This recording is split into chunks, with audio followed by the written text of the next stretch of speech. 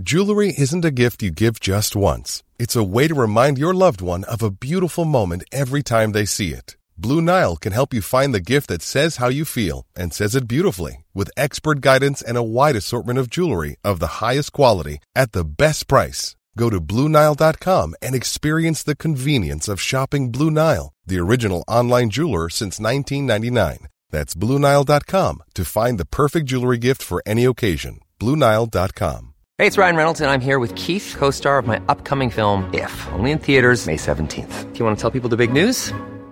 All right, I'll do it. Sign up now and you'll get unlimited for $15 a month and 6 months of Paramount Plus Essential Plan on us. MintMobile.com/switch. Upfront payment of $45 equivalent to $15 per month. Unlimited over 40 gigabytes per month. Face lower speeds. Videos at 480p. Active Mint customers by 531.24 get 6 months of Paramount Plus Essential Plan. Auto renews after 6 months. Offer ends May 31st, 2024. Separate Paramount Plus registration required. Terms and conditions apply if rated PG. Hey, Dave. Yeah, Randy. Since we founded Bombas, we've always said our socks, underwear, and T-shirts are super soft. Any new ideas? Maybe sublimely soft. Or disgustingly cozy. Wait, what? I got it. Bombas. Absurdly comfortable essentials for yourself and for those facing homelessness. Because one purchased equals one donated. Wow, did we just write an ad?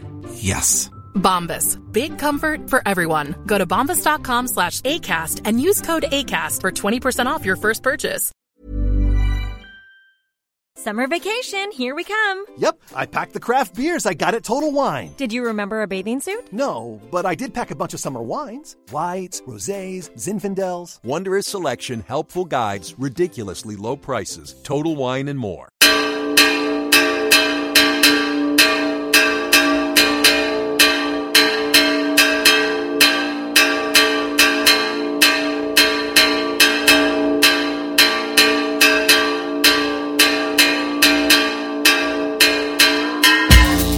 Hello, my name is Dave Hanratty and there will be no encore. Welcome to episode 83 of the No Encore Music Podcast. I've had a pint. Cullen O'Regan beside me has had 4 pints. The show.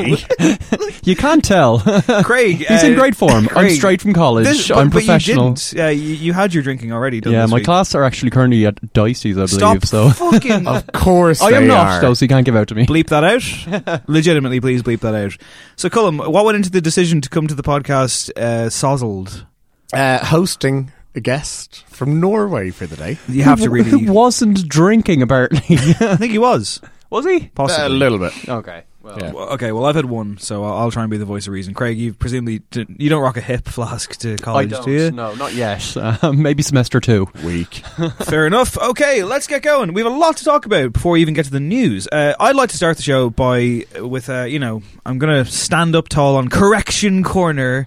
Oh, Good for Dave's you. issuing a redaction. I made a mistake. I think I made it a couple of times now. I've noted that Wolf Parade, a band that we talked about on the last show, reviewed the new record Cry Cry Cry, and we thought it was very good indeed. They're playing a gig in Dublin, but I got the date wrong. I kept saying it's on October the 20th. Turns out it isn't. Got the month wrong. Got the entire month wrong.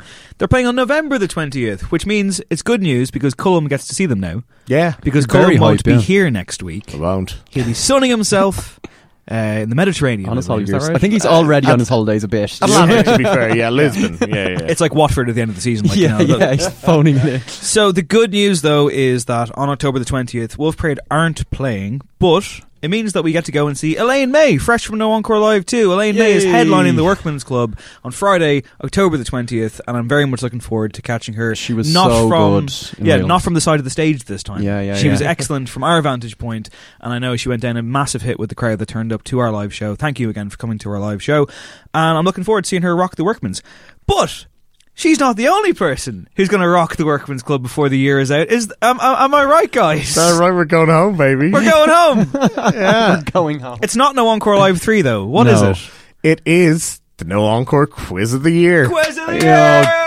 Okay, Dave is so hyped. Am I right in thinking you're more hyped about this than the live shows? I am so hyped You're for a this. big quiz guy. I've hosted 3 quizzes in Yeah. the last 10 months, I suppose. Yeah, with you not guys. Craig missed a couple of them. I did, unfortunately. Cullen The was one I there attended for- was amazing, though. Cullen was there for Absolutely. all 3 of them. Of course. So how would you rate me as a quiz master, Cullen? Pretty damn good, yeah. Thanks very much. I put a lot of work into it. And we're going to put a lot of work into this. This is the No Encore Quiz of the Year. You can get your tickets now at, what is it again? It's noencorequiz.eventbrite.ie. That's noencorequiz.eventbrite.ie. It's Thursday, December the 7th. In the Workman's Club at about 7 or half 7. Half 7. So what this means is there'll be prizes. It's not just us having a jolly. Tickets are a tenner per head, €35 a table, maximum 4 people a table. And you get to hang out with us, and we get to shout questions at you for about 2 or 3 hours or whatever. How do you feel about sharing your Quizmaster duties? Do you think you'll be able to relinquish a bit of control? This is the thing. This was Cullum's idea, so I have to give credit where credit is due. Not only was this Cullum's idea, but Cullum has come up with some very, very innovative ideas for the quiz. We're going multimedia on this. He's always pushing the envelope. Oh, it's going to be wild. It's going to be wild. Okay, so if someone's like, I like the live show, I don't know how I feel about a quiz, like what are you guys going to be talking about? It's a pop culture smackdown, essentially. Yeah. And we'll be focusing a lot on music because we're a music podcast, so there's a bit of a music question quota in there. But we'll also be questions. It's all about 2017, all questions about this year. So, some still to be written, of course. And we'll be looking at a little bit of sport, a little bit of television, a little bit of film, but mostly music, I would say. And I think, the questions will be fun to figure out. We are hard at work at making them as interactive and innovative as possible. You've vetoed my Pete Doherty poetry round, unfortunately. Do you want to try and explain that now? Because I didn't understand what you were talking about in the group chat, so... No, neither did I, really. One more time. It was just a joke. One more time. December the 7th, Thursday, Workman's Club, noencorequiz.eventbrite.ie, a tenner per head, 35 a table. What I would say is limited space, so tickets are going to sell. So, we hope it's a full house. I think it will be. It's going to be a really fun night. I actually, if you thought I was nervous at No Encore Live 2, forget about it, man. I adore quizzing. Yeah, it's great. Be in this element. I'm going to come into my own. While we're plugging our live appearances, Galway, of course, on November the 4th at the end of the National Student Radio Conference, we will be in NUIG, if you want to pop along. Cullum will not be drinking 4 pints before we take the stage at half 4 in the afternoon or whatever it is. It's an afternoon show, mate. You got to be a little bit professional. I don't know what else there is to do in Galway, still mate. The daytime. Hey, listen, at least he showed up. That's all I can say. He did show up. So let's go away. Yes, 4th of November. Lots happening, man. Craig, how's college? College is actually terrifying because we're being piled on with projects and stuff, and I'm like, what have I done? But quite good. Thank you for asking. If you're listening, lecturers, give the man a break. Yes, thank you. Cut me some slack. There's only so much ways he can go. Now, before we get to the news, I went to a gig. Oh, tell us more, Dave. I went to the sold-out night 2 of Dermot Kennedy in the Button Factory. It feels like a venue we won't be playing, probably again or for much longer. Craig's right. As a matter of fact, he's announced the Olympia for January as part of a fresh tour. For anyone who hasn't heard of this name, you're going to, because he's fucking blown up. Irish singer-songwriter. Hasten to use the word troubadour because apparently that's a word that should be on the way out, or at least reserved only for Fionn Regan or Bon Iver. Sure. So, he kind of trades in that kind of style, though, and he's a bit of a big deal. He's signed a deal to some UK and American outlets. Zane Lowe featured him on a show. Taylor Swift put him on a playlist. Yeah. He's millions of plays on Spotify, and I was in a room full of adoring fans. Now, I want to say that on night 1, which was the night of the Ireland-Wales game, Kev Lefty of Red Enemy fame. And Leaks Up fame, more importantly. Shout out to Leaks Hometown. Represent. Do you want to say it? The Big Lip. Hiller. Scum. Yeah. Okay. Yeah, we did it. So, Kev, who was guest on the show before, he was present for Dermot's show on the Monday, and he messaged me saying, it's got a terrible crowd, people are talking, people are doing Jaeger bombs, it's just cauldron of noise, as the Button Factory can be, and I've experienced it myself. But when I went there on the Tuesday, thankfully, it was a much more gracious crowd. Do you think that was down to you? I'd say so. I think it was down to him rocking a backwards cap. Oh, for the entire gig, bro. If you can pull that look off, fair play to you, because I can't. Well, I assumed it was coming off after one song. Nope. He carried it off. But no, I really enjoyed the show. I think he's got something about him, and I'd say watch this space. Yeah, interesting. Also, he kind of burned through the hits 3 songs in. Well, I say the hits, like his new single and the 2 songs that I knew going in. Right. But he managed to keep my attention for about an hour, so there you go. That's a good sign. It's an extraordinary rise for the guy, because I first came across him when he was literally invited up by Glenn Hansard to play a song at a gig in Vicar Street, when Glenn Hansard himself had never heard Dermot Kennedy play before. Dermot Kennedy had barely had a gig. Hang on, it almost sounds like Glenn Hansard gigs are like freewheeling, wildly out of control, and no structure to them whatsoever. You know what? That is absolutely... Yeah. It's absolutely true, but I guess it's proof, stop clock tells the right time twice a day.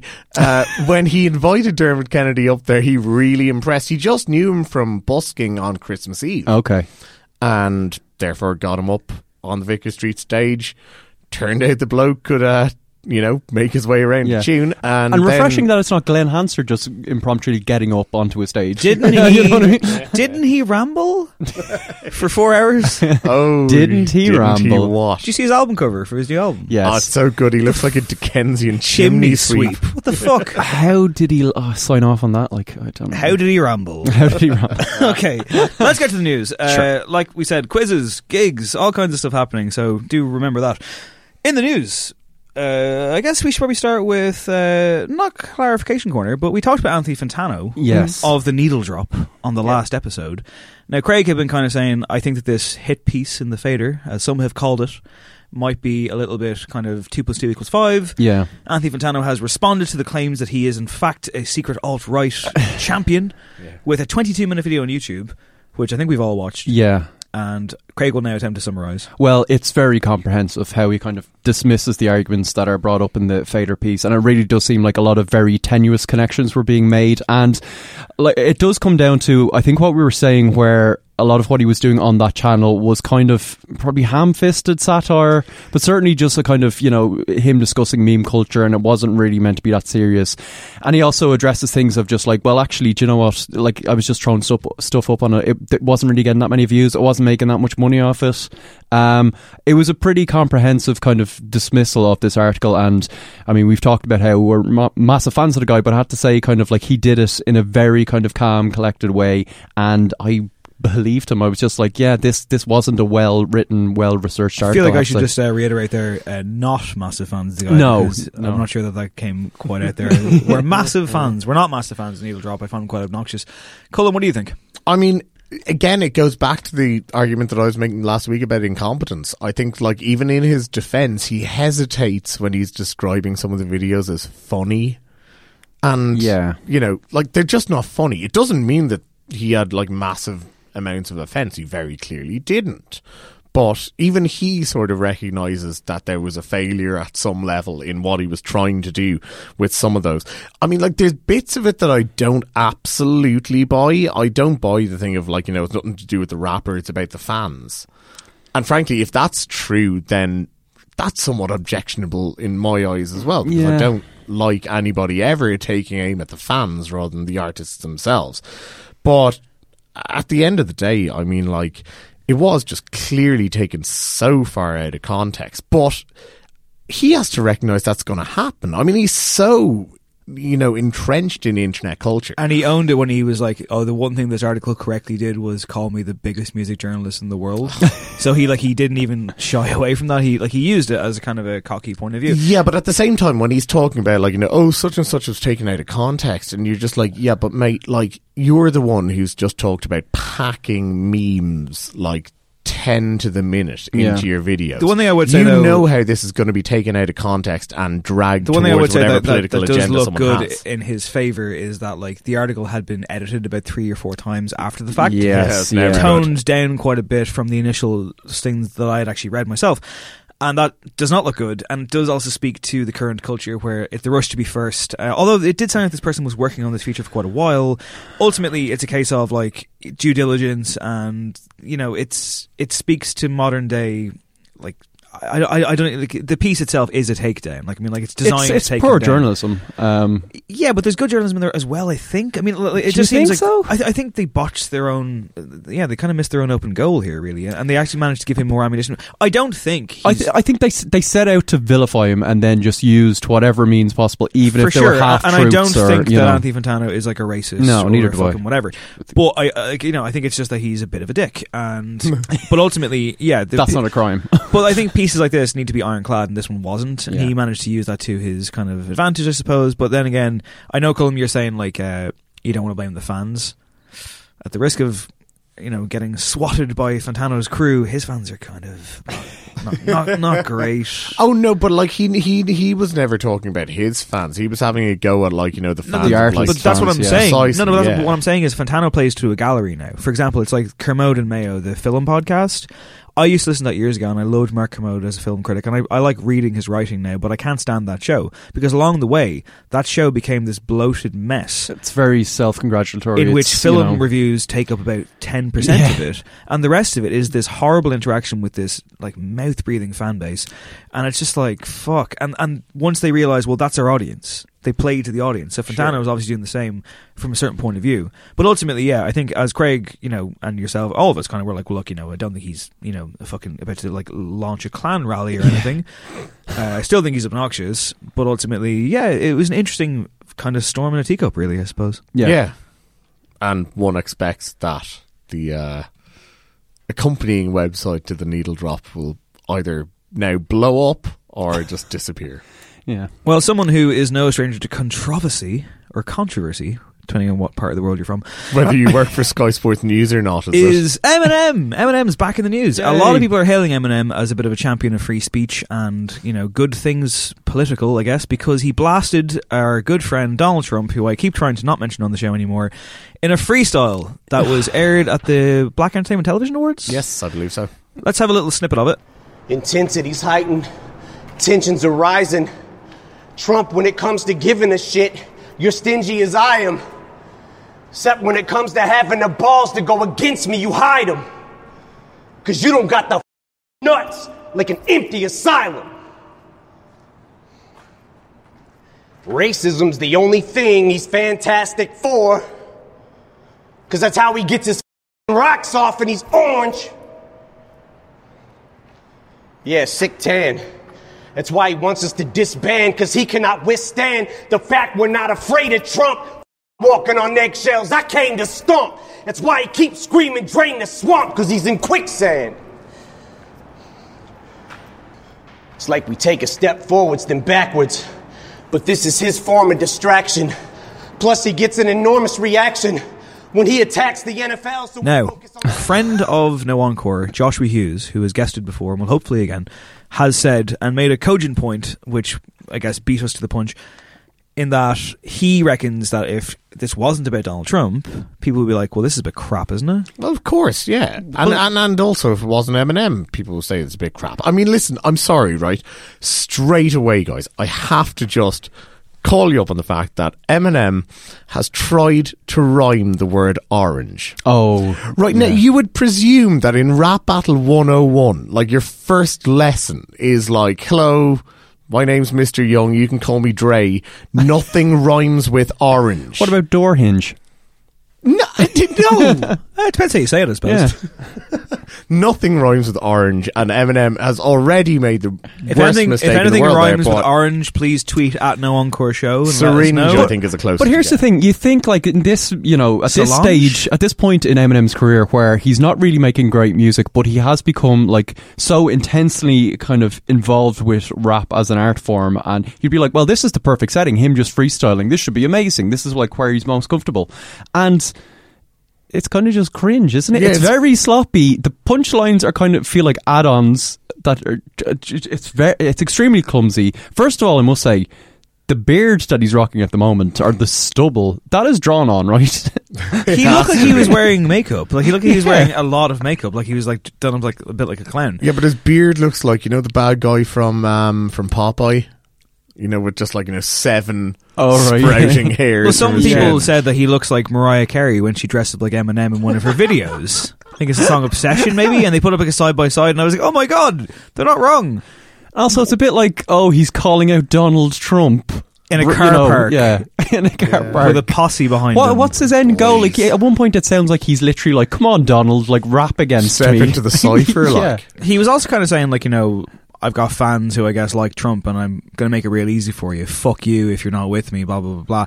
I mean, this might be like great if it was in the late 90s and Eminem was genuinely shocking to some people. We talked about Marilyn Manson on the last episode. Like, he just put out a video with Johnny Depp for Say 10, which again, you're just like, well, look, no one's going to be surprised by this. Nothing shocking anymore. You see, this is the thing though, because like, who's he really aiming this at? I don't think it's at sort of like young rap fans. I think this is Eminem realising that right now, the people who think he is shocking, the people who think he is, newsworthy and, completely radical, are the sort of like 40 and 50-year-olds who witnessed his rise close to 20 years ago and still think he's the cutting edge of cool. And you think he's deliberately now being like, well, this is my audience, this is my... I'll put it this way. I mean, like, when you see people like, Keith Olbermann and stuff saying, like, oh my God, I'm suddenly a rap fan. Oh, God almighty.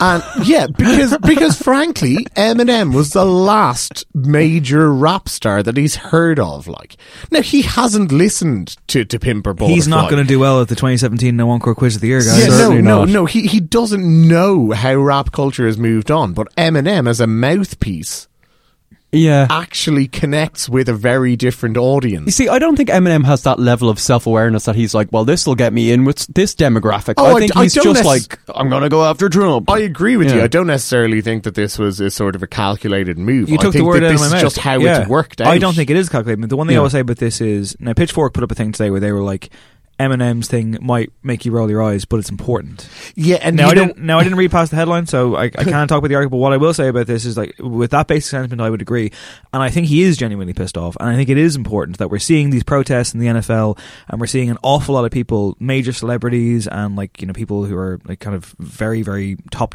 hardworking journalists, sports stars across the the whole thing.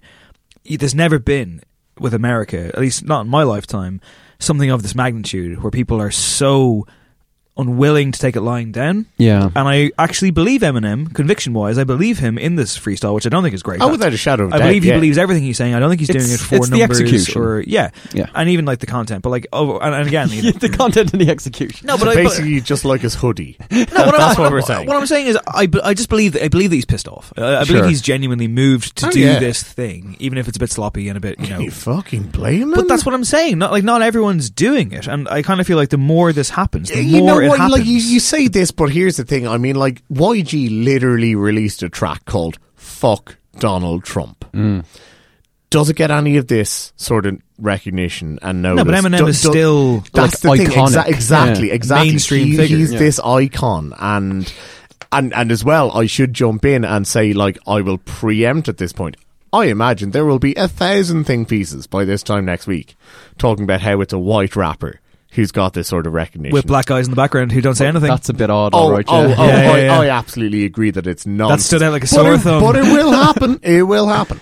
Okay. Yeah. Are you going to write one of those? Absolutely not, sir.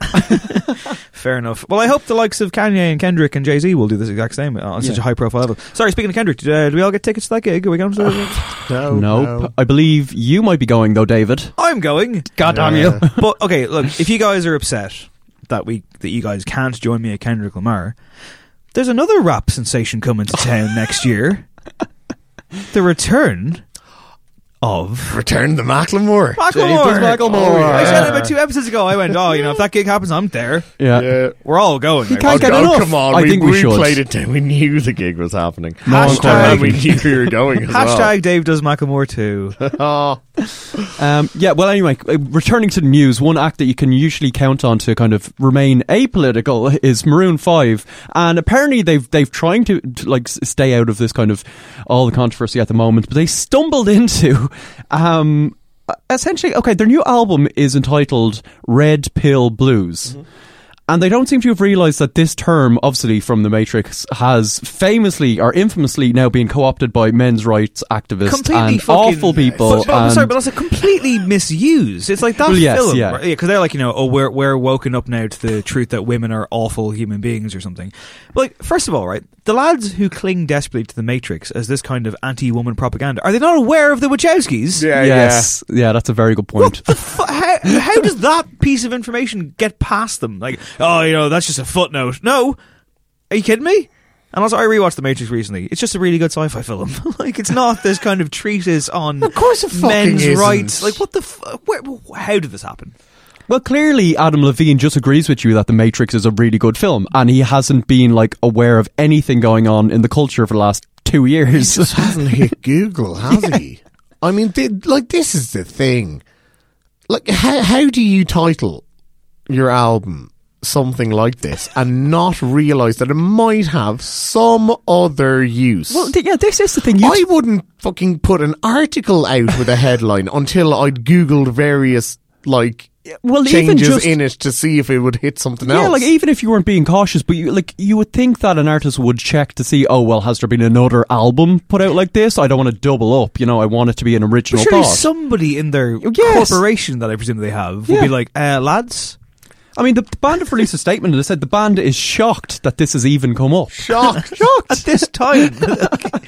And also, like the artwork itself, the artwork is very plain and generic. Yeah. It's not even like an image on there. They can easily change this. Plenty of time. They're not going to have a problem with the printers. Yeah. Now, if they've some moves like Jagger style jams on it, all will be forgiven, I think. Moves like Jagger's a tune. Yes. Payphone's alright. Won't Go Home Without You is great. You're a big fan of that. It's a great song. Yeah. It's no moves like It rips Jagger, off the Police hardcore, but it's very fun. Some of their songs, though, I mean, like, She Will Be Loved. It's a bit. What? Yeah, that was their big breakthrough. Yeah, single. I know, but were you No, making an argument for it? No, making an argument against it. Oh, sorry. Okay, This sorry. I Love, think you're wrong. This Okay, Love yeah. was their breakthrough single. Oh, okay, well, She Will Be Loved was definitely from that record, though. Yes, it was. That's a that very was like second or songs about third. Jane. It's a very forceful pop song. I don't know. It's certainly not what Katy Perry would call purposeful pop. Nor are Maroon 5, who, quite frankly, I'm shocked they're even still a going concern. But I guess there's still enough fans out there. I guess I don't know. They're quite big, aren't they? I'm not that shocked. They're doing work. They're at some level or another. Rounding out the news agenda tonight, for three men who worked in a music magazine around the time of the Garth Brooks saga. Oh, this was great. There is cold sweats thinking about the possibility that Noel Gallagher's appearance at Sound Festival, and indeed the Sound Festival, Liam Gallagher. or Liam Gallagher. Noel would Big not trouble. be pleased with Big that. trouble. Yeah, He meant Liam. Noel wouldn't turn up because he doesn't care about the fans. Shots fired. As you were. Massive statement. As you were, Huge LG. statement. The Sound Festival, under threat by residents' actions, basically. Pitchforks at the ready. Well, this is such a bizarre setting for a gig. It's Weston Airport, which is actually just up the road from Big LXP, my hometown. So these are probably neighbours of mine. All right. They formally objected. You're going to go down and see your dad doing a sign.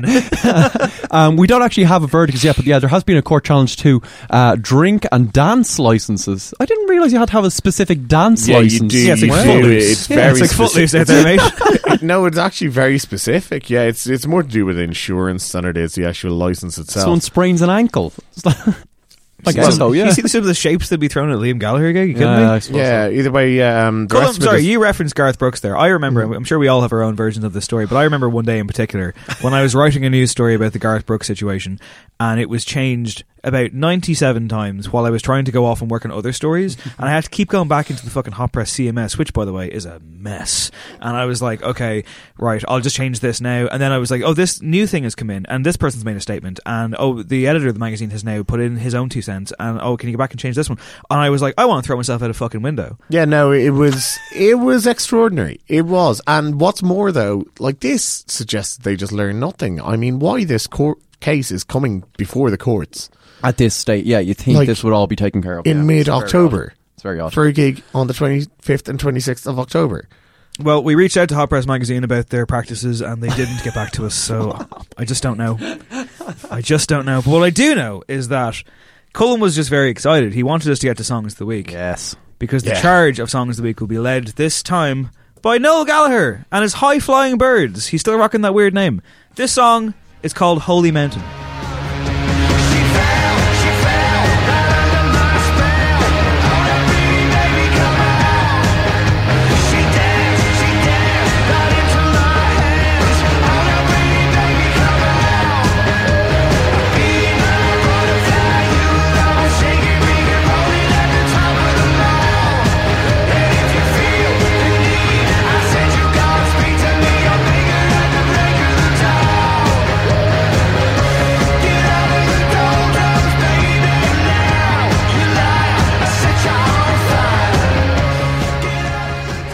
That's Holy Mountain by Noel Gallagher, and I said on Twitter that I thought it was a very brave choice of him to release a Slade song.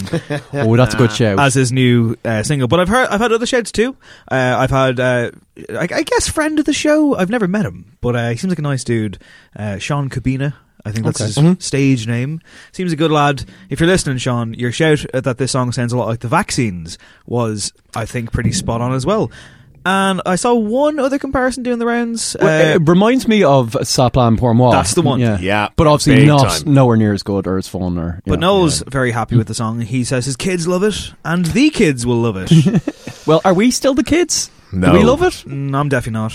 No, we're definitely not the and kids. I definitely don't love it. No. It's pretty bad. I don't think he's ever sounded worse. The comments on this, by the way, the YouTube comments on this are gold. It's Really? Noel Gallagher fans infighting. Because Like, people are really? reacting really badly to it. Yeah, it's the like Civil War. People are like, this is the worst lead single he's ever put out. This is terrible. This is absolute garbage. This is awful. And then in the midst of that, you also have people being like, he's fucking real and he's having fun. Leave him alone. We all said the first thing of his last album was terrible, and then we loved it in the end. Noel's the only real musician we have left. Blah blah blah blah blah. And like, just look at the comments. Like, it's amazing. It's a gated community of idiots. This is the thing. Having a go at each other. Yeah, I mean, like Noel Gallagher occupies the space the same as, like, J.K. Rowling does in what she does, and a couple of others. No, in that, like, the fans are just worshipping anything they do. Yeah. Even if it completely contradicts something prior, they just go, oh, okay, you've changed your mind. That's perfect. Yeah, we'll go with that. The Beyonce method, I believe. Yeah, like this, I mean, you see, I'm on record here on this podcast saying that, like, I am so sick and tired of Noel Gallagher coming out before he released an album saying, like, this is going to blow your minds, it's a complete change up, and then it never is. He's been saying that since the 90s. Like, yeah, but to be fair, this is a bit different. Now, it's not good, but it is a bit different. At the very least, I will give this album a play to see if there are moments where it works.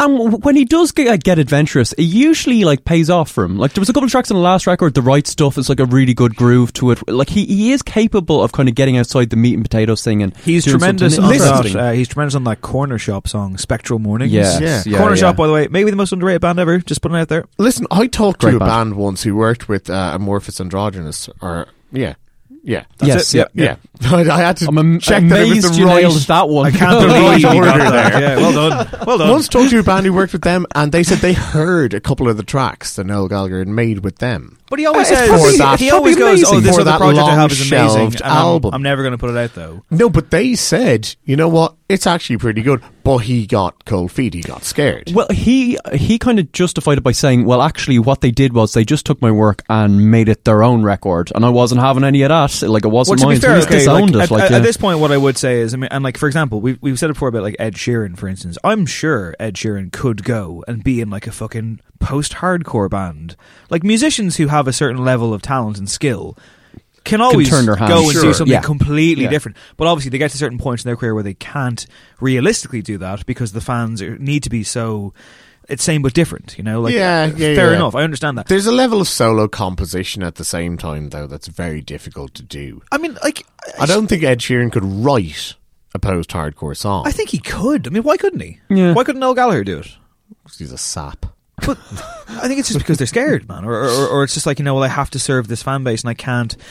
Like, for all we know, there are fucking like recordings in their respective studio vaults that they have that they're like, well, I can never release this. Sure. Yeah, and I'd love to maybe see those sides of them. Like, granted, I know what Craig is saying. Craig is like, well, look, he's slightly trying something different here, but what he's trying here is still very safe. It's still very British glam rock and roll, and it's just like it does sound like Slade. I'm not wrong. it definitely does. It's not as fun as it should be. I think if that it's makes fun. sense. I do think it's fun. I mean, like, I don't think it's good, but I do think I didn't enjoy it. I mean, I think he's stuck between stations in that respect, though. I had no problem hitting repeat on this, but it's good. There's a bit too much radio focus for it to actually be sort of adventurous, but then slightly too much.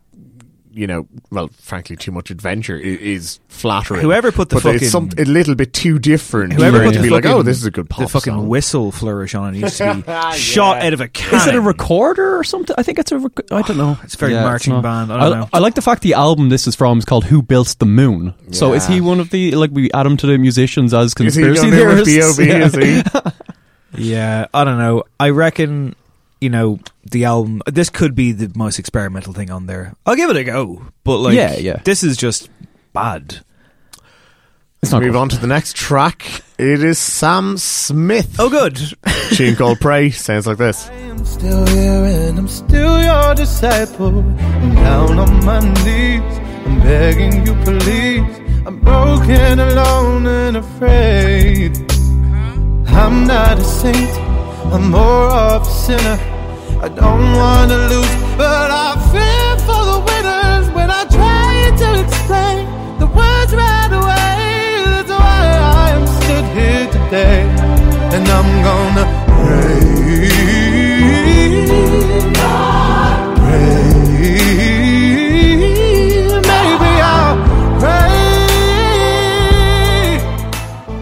think you've heard Sam Smith? Welcome, Sam Smith with hi-hats. Yeah, I mean, it's very odd, this song, because it's Sam Smith doing his thing and then Timbaland doing his thing over here, and they don't really meet. Like, it's certainly not up there with Timbaland's glorious golden collaboration with One Republic. Oh, Thank you. I know you two love Apologize is at you. Oh, that's man. a great song. It is. It's an amazing song.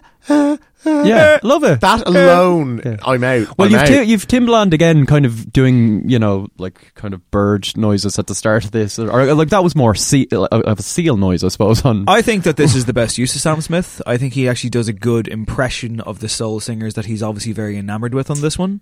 You think? But he's still doing an impression. Yeah, like, I'm not willing to give him a gold star here. But I don't think he sells the kind of maybe like the sensuality or something that a lot of people Timbaland has worked with and like his most interesting work, that kind of wink and a nudge and that kind of edginess to Timbaland's best stuff. I mean, Sam Smith is not that person to really sell it. Like, he seems impervious, yes, in the worst way possible. As in, like, there is no one else's influence or no one else's collaborative energy that seems to adjust what Sam Smith does.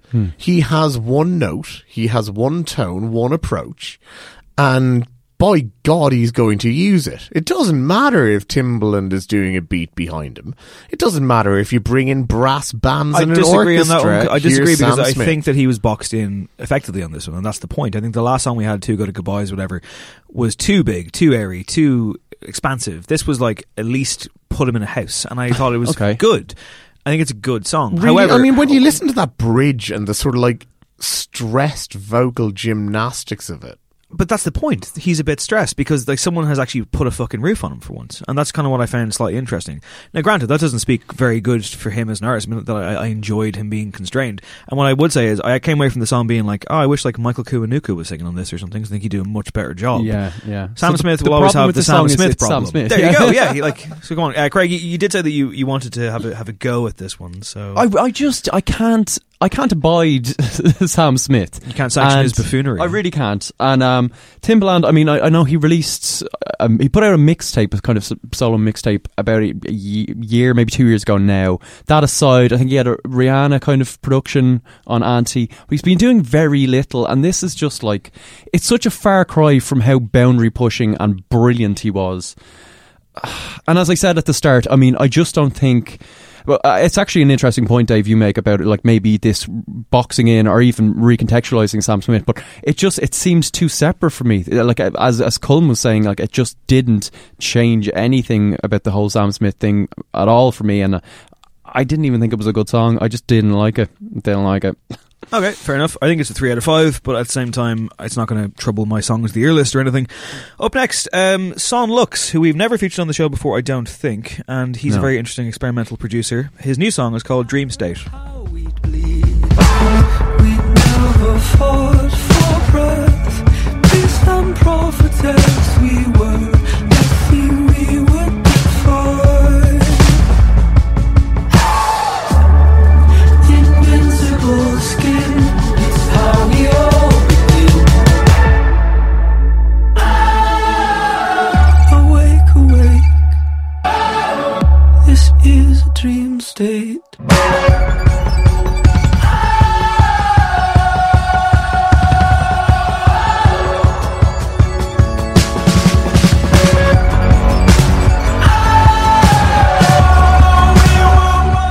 Now this I liked. I think that Son Lux is a very interesting guy. I think he's excellent at world building and being very expansive, quite the opposite of what we were just saying.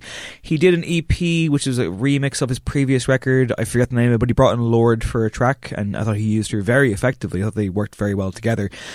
I can't really get a beat on this guy, as a personality, but I love what he's all about. I love his soundscapes, if you allow me to use such a pretentious word.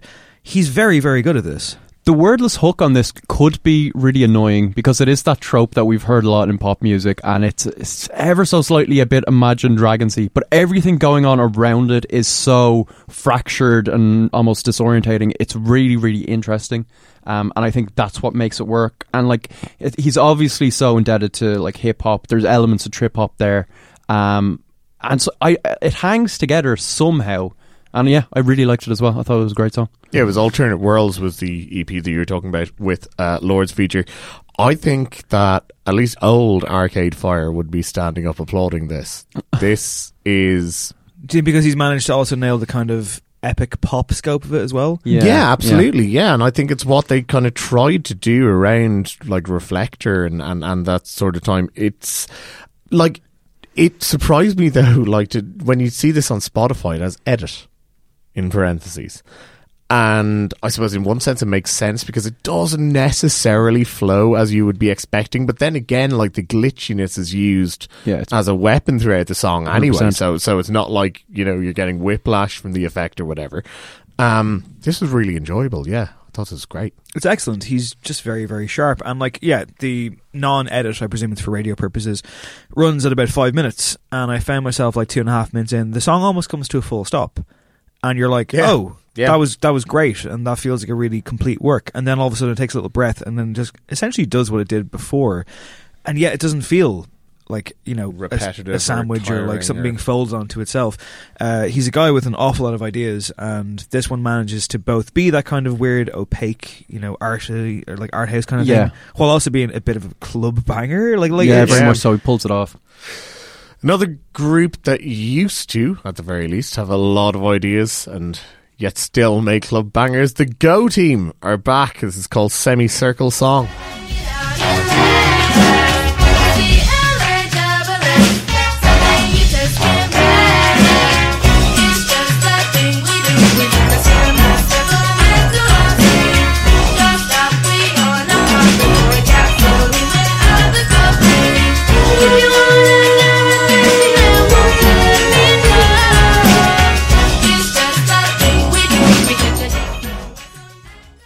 So, full disclosure, I was absolutely amazed by the Go Team when they first arrived. I saw them live a couple of times. I thought Thunder Lightning Strike was an incredible record. Fantastic listen.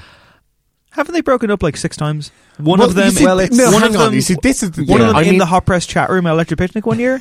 You see, here's the thing. Okay, look, it's really, the Go Team is a one-man band. Yeah, Ian Parton is the Go Team. He came up with the idea in, I think, like his parents' kitchen is when he actually recorded that first album. Yeah.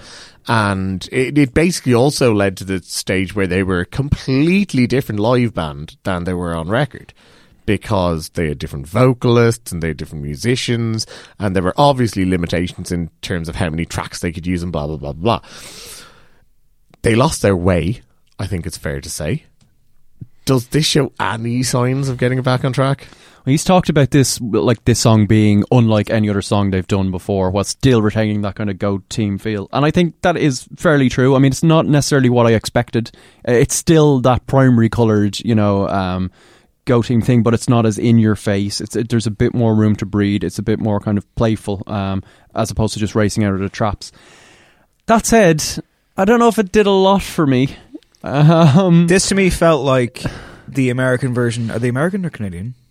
Are they American? American, yeah. Okay, this felt like the American version of Los Campesinos, who I like, but I felt like, I guess you guys not loving the Los Campesinos record that came out this year, some kind of weird Go Team are English. They're from Brighton. Are they? Yeah, they're from Brighton. Yeah, I was sure. I know, right? Yeah, I'll tell you why. It sounds like a fucking cheerleaders pep rally. This is what I'm going to say, school. because they got a song called Huddle Formation, which was used in my beloved One Tree Hill back in the day. Oh. So naturally enough, I just assumed they were American. Dave and I have been deep in the One Tree Hill chats for the past week, by the way, bizarrely. I hate One Tree Hill. We're called Hillers, mate. Hiller. Scum. And also, just brief aside, if you want to join us in our journey through Aaron Sorkin's terrible, awesome The Newsroom, hit us up on Twitter. Awesome, yeah. We're doing it right now. Myself, Cullum, and Josh, the aforementioned Josh, are all hate watching The Newsroom. Craig is... I think I'm going to dive in this weekend. I've got a bit of a break from work. For the first time. I think. Let's do it, and shout out to Dahi, who's currently off in France writing his new EP or album, I guess. Yep. But I think he's making time as well to get a hate rewatching of The Newsroom. I'm looking forward to it. It's a fascinatingly compelling, terrible show, The Newsroom. My terrible. God, it's and awesome. Infuriating. So, anyway. no, in this song, right, there's a point where they all line up pep rally style. Mm-hmm.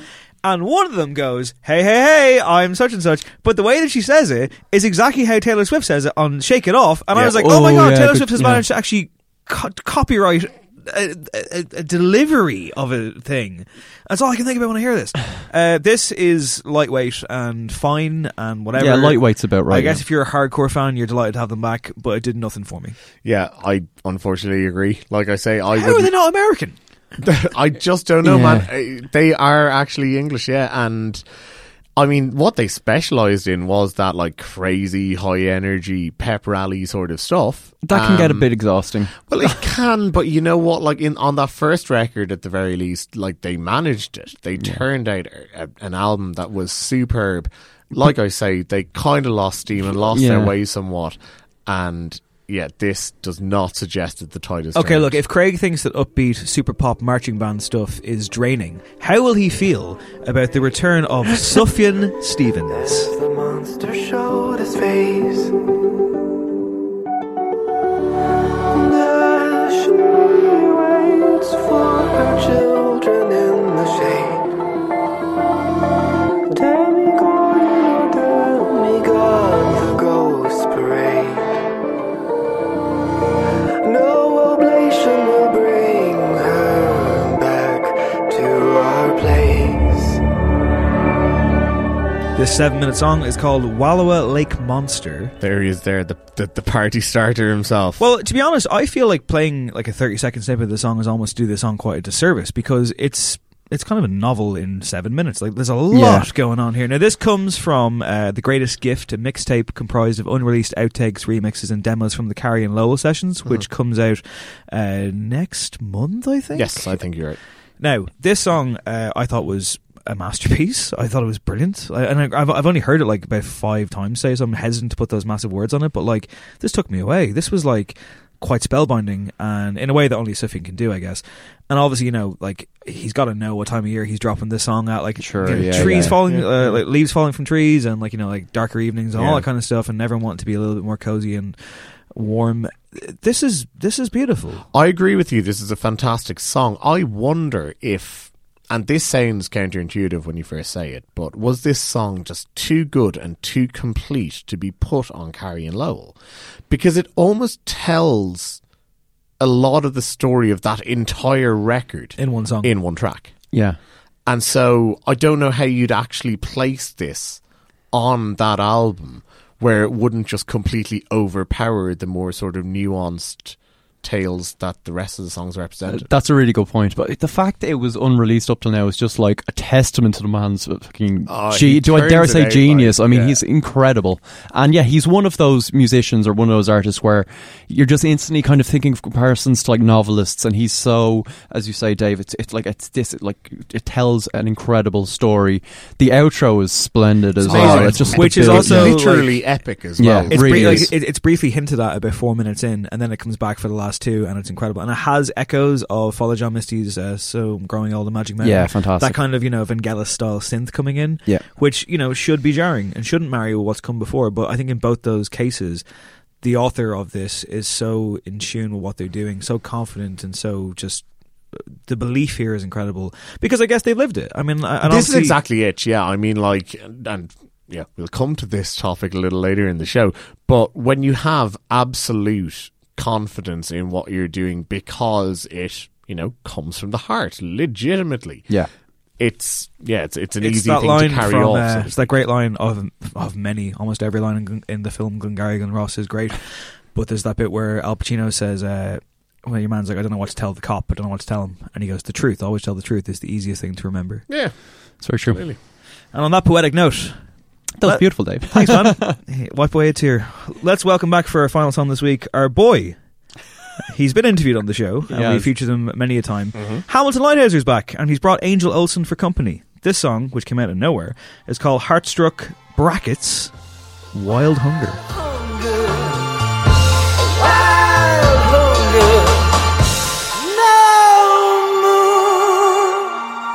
You're the hand behind. Oh, love is gonna cap your night. All the words from all your songs don't reach me now, 'cause I swore more, but they're calling out. Close brackets. Did you like that, Cullum? Okay, so yeah, this came out of nowhere, and much like with Rostam, I'd be up for a full collaboration of this. I really enjoyed it. Now, Cullum, you had a pitch problem with this song before we get to the actual song itself. I think it's actually literally just the version that I got on my phone. Cullum's ears are too well tuned for this kind of lark. Just sounded like Angel Olsen was clipped somewhat, and it was like, frankly, that impacted my enjoyment of the song, and I was really, really disappointed because I think this is very, very good indeed. I think she is a really good foil for him because she injects the sort of theatricality that is basically his bread and butter. And, you know, it's Hamilton Leithauser. His voice can drown out most of the instrumentation, never mind a guest.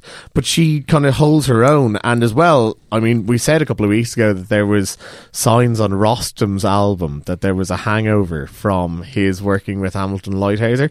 Looks like the feeling's mutual. I said before, it's like I'd be very happy for Hamilton to do another album with Rostam or go off and collaborate with others and just do his entire Hamilton Leithauser's World Music Adventure extravaganza, which is what he appears to be up for doing. Well, I think it would be Hamilton Leithauser's walking tour of New York, really, wouldn't it? I'd sign up for it in a heartbeat, my friend. I would take a whole album of this. I think I agree with what you said. They complement each other very well. This is a gorgeous cinematic stroll, and I loved it. Craig? It's kind of brimming with passion. Of course, Hamilton just like knocks it out of the park. I'm not sure I was quite as on board with Angel Olsen's contributions in terms of, I feel like he kind of could have just gone alone to a certain extent. No, she brings something to it, but I'm not sure it is really all that transformative. So it seemed like she was a bit of an add-on. That was just my takeaway. Craig's not one for gender representation, I guess. That's what I'm saying. No, I know what you're saying. I mean, like it is a simplistic song, and yeah, I mean, like, does it need a partner on it? Not necessarily. No. And she's definitely more of a supporting actor on this one. He does take the lead. And yeah, that's kind of part of the reason why I would like to hear more from this pair, because I had never put them together before. I never thought of this definitely. as a tag team. So now that I've gotten this taste, I'm like, I'll take a full album. You know, if that's what you guys want to do. If you're listening, guys, 3 men in Dublin, and I'm sure a lot more, would enjoy a collaborative album from the pair of you. So here. Get on it. And if that doesn't have them doing it, nothing will. In terms of albums that we do have to judge this week, Kelela finally with her debut full-length effort. We've heard a couple of the tracks from it before, but Take Me Apart has finally hit shelves. This is LMK.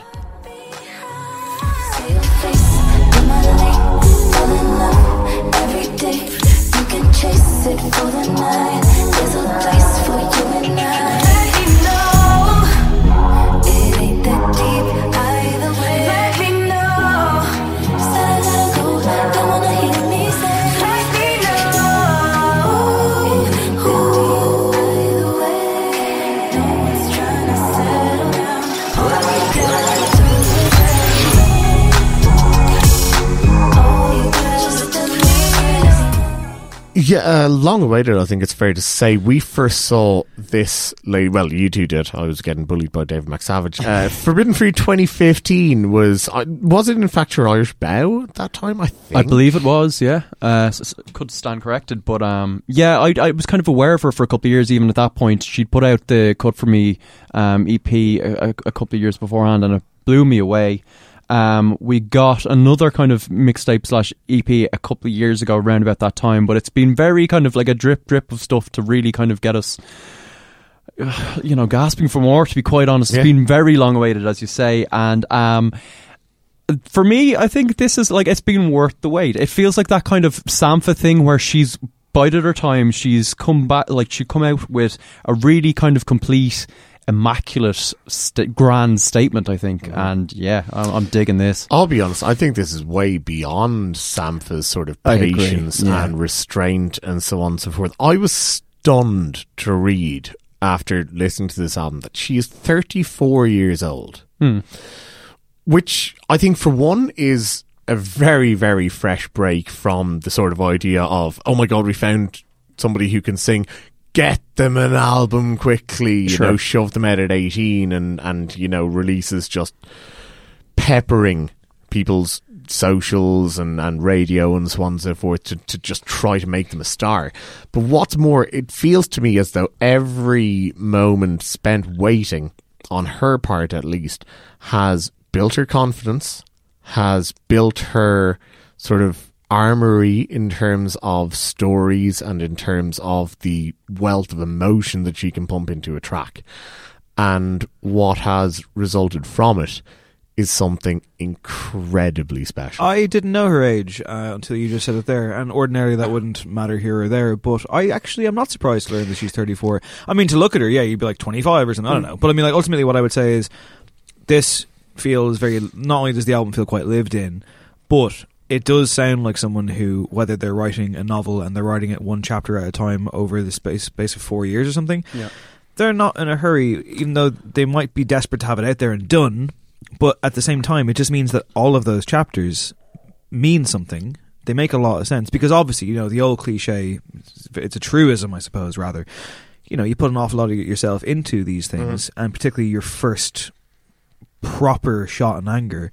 So, yeah, I mean, that, like, just listening to that, I was like, yeah, well, that just makes an awful lot of sense based on the resulting material. Exactly. Yeah. And what's more, like, we talked a little while ago, or at least I made the point when we were listening to, I think it was Selena Gomez, at the same week as Kaleda, and I was just like, I don't believe Selena Gomez when she's singing Fetish. Sure, yeah. I believe Kalelo. This feels really lived in, yeah. Yeah, and so, like, when you get to tracks like Enough on this record where she's talking about, like, being the other woman, yeah, you can tell this isn't like, you know, Jesse brought someone else to the prom or something. This is legitimate emotional baggage. I think that's on Double Love, the Sweet Valley podcast on the Headstuff Podcast Network.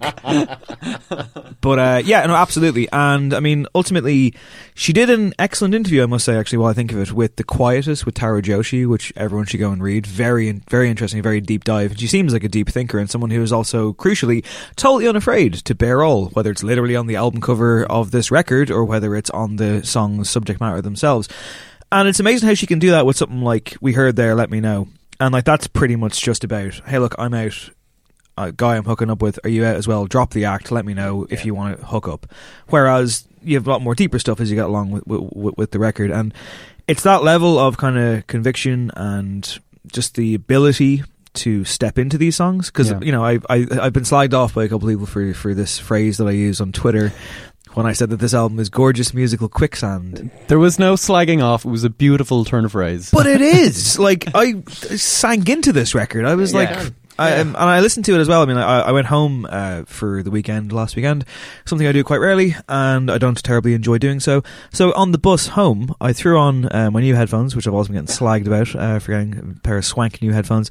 And I just sank into the seat. And I was like, I don't really want this bus journey to end because I'm actually going somewhere with this record. And I also really enjoyed that, like, you know, in the first track, Frontline, you have a thing where, like, you kind of have this kind of non-diegetic sound or whatever, or like you kind of have this background noise, like someone like even like putting the alarm off on a car. Yeah. And ordinarily I'd be like, wow, what the fuck is that doing there? But this genuinely felt like the start of a night. And unlike Lord's album, which was meant to be this concept album about like one wild night in which all the emotions are felt, I thought that was trying so hard, so unbelievably hard to show you how red she is and what an English major and all this kind of crap. Whereas I got none of that from this. I got complete and utter authority and authenticness, I suppose, if that's a word. Sure. Authenticity. Authenticity is what I meant to say. Thank you, Cullum. Can't put a good man down after 4 pints. And yeah, no, this is do your best to put me down for the rest of the fucking show. This is a terrific record. Yeah, I mean, the word I keep returning to is like novelty in the best possible sense. There's so, like, sonically, there's these really novel kind of twists and turns. Every time she could, and it's a genre where you can easily step into cliche, she somehow avoids it, and there's nice surprises along. It's never the kind of thing you think she's going to do, and you know it's.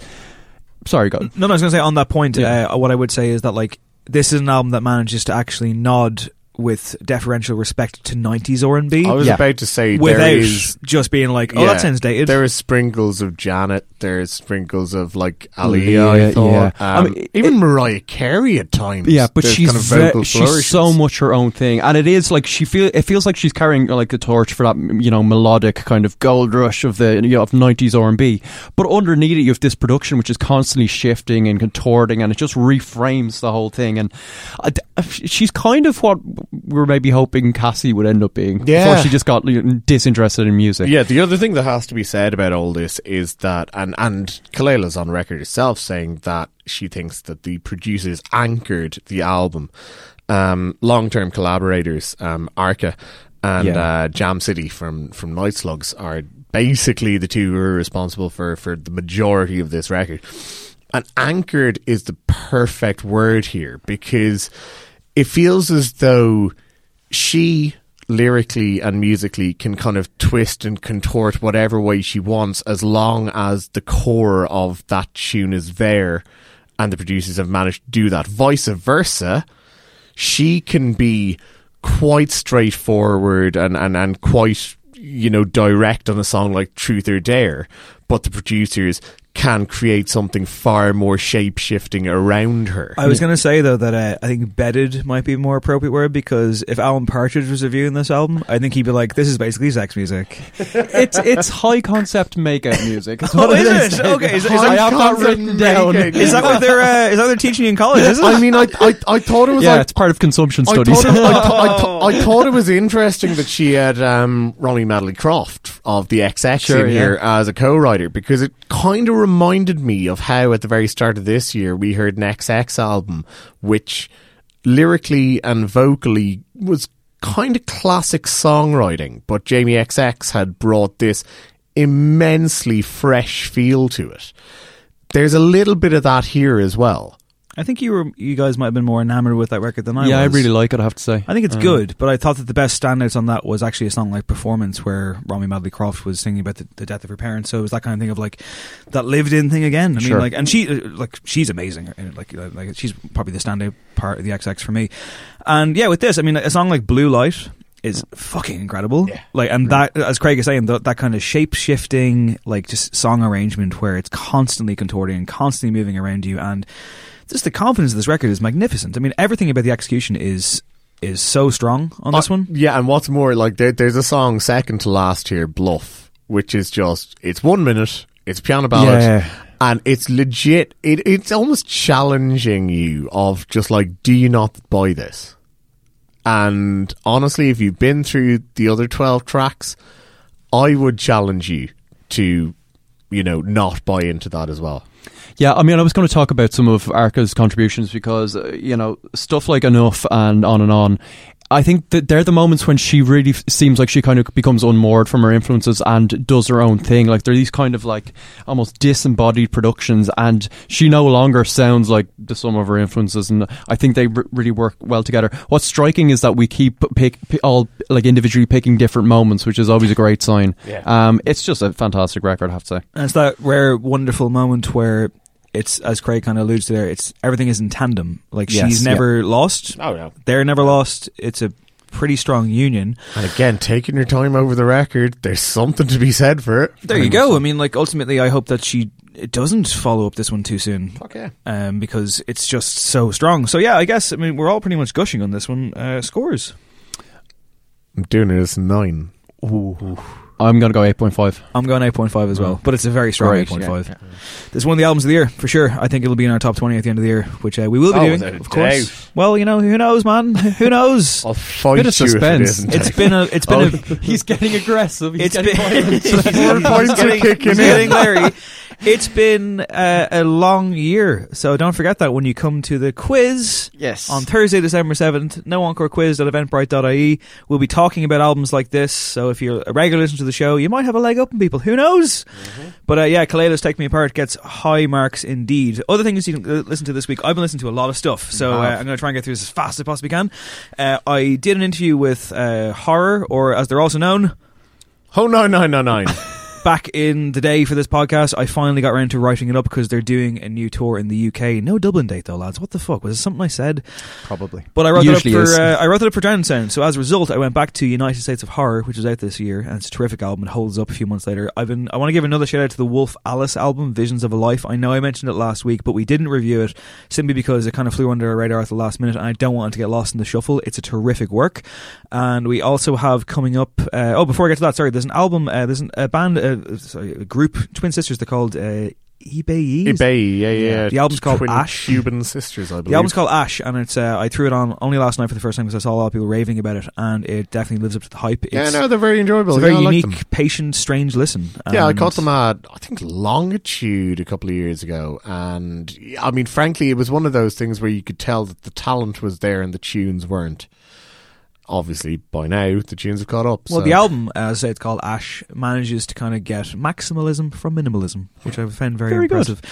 And what I will also say is the revisit is coming back. The reason it's been so sporadic lately is because it's just quite hard to tie a lot of people down to a recording session. So we have 1998, Revisit 1998 coming up very soon, possibly next week, with albums from Ash, The Brilliant Trees, Therapy, Sinead Lohan and the Mary Janes. We recorded that episode the other night. That'll be out soon.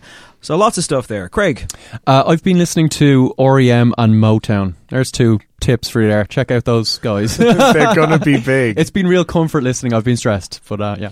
I've given a spin to the new Stars album. There Is No Love in Fluorescent Light. It's released today as the podcast drops. It was streaming on NPR for the past week, which is where I found it. And yeah, enjoyable. A little bit hit or miss, perhaps, but frankly, that's always been Stars' way. And, you know, even if they miss every now and then, when they hit, for me, they are one of the best bands at just capturing genuine human emotion. And I'd be curious, I know you're a fan, so I'd be curious for a Stars best of playlist. Oh yeah, very much so. Get on that. Give it a go. So Take Me to the Riot, The Night Starts Here. Yeah, they're all great. Well, Your Ex-Lover Is Dead is maybe my favourite. Like I said to you the other day, I'm really annoyed right now that I blanked on that when I was doing top 10. Oh, listen, those lists, by the way, the more and more I think about it, it's just what? Throw that out. Start another podcast then, why don't you? Yeah? Sure. Burn the Masters tapes, Eve. Okay. Sign us out, Dave. I will sign us out. Thanks, lads. And we're coming to Galway 4th of November as part of the National Student Radio Conference, open to the public, I believe. Tickets are a tenner. Check that out. And yeah, I guess that's the end of all our announcements for this week. Closing us out this week, New Irish Music. We have played Alva Reddy in this position before. She has a new song called The Tube. It's very good. It sounds like this. My name is Dave Hanratty. This has been No Encore. There'll be no encore. Here's the song. Bye-bye.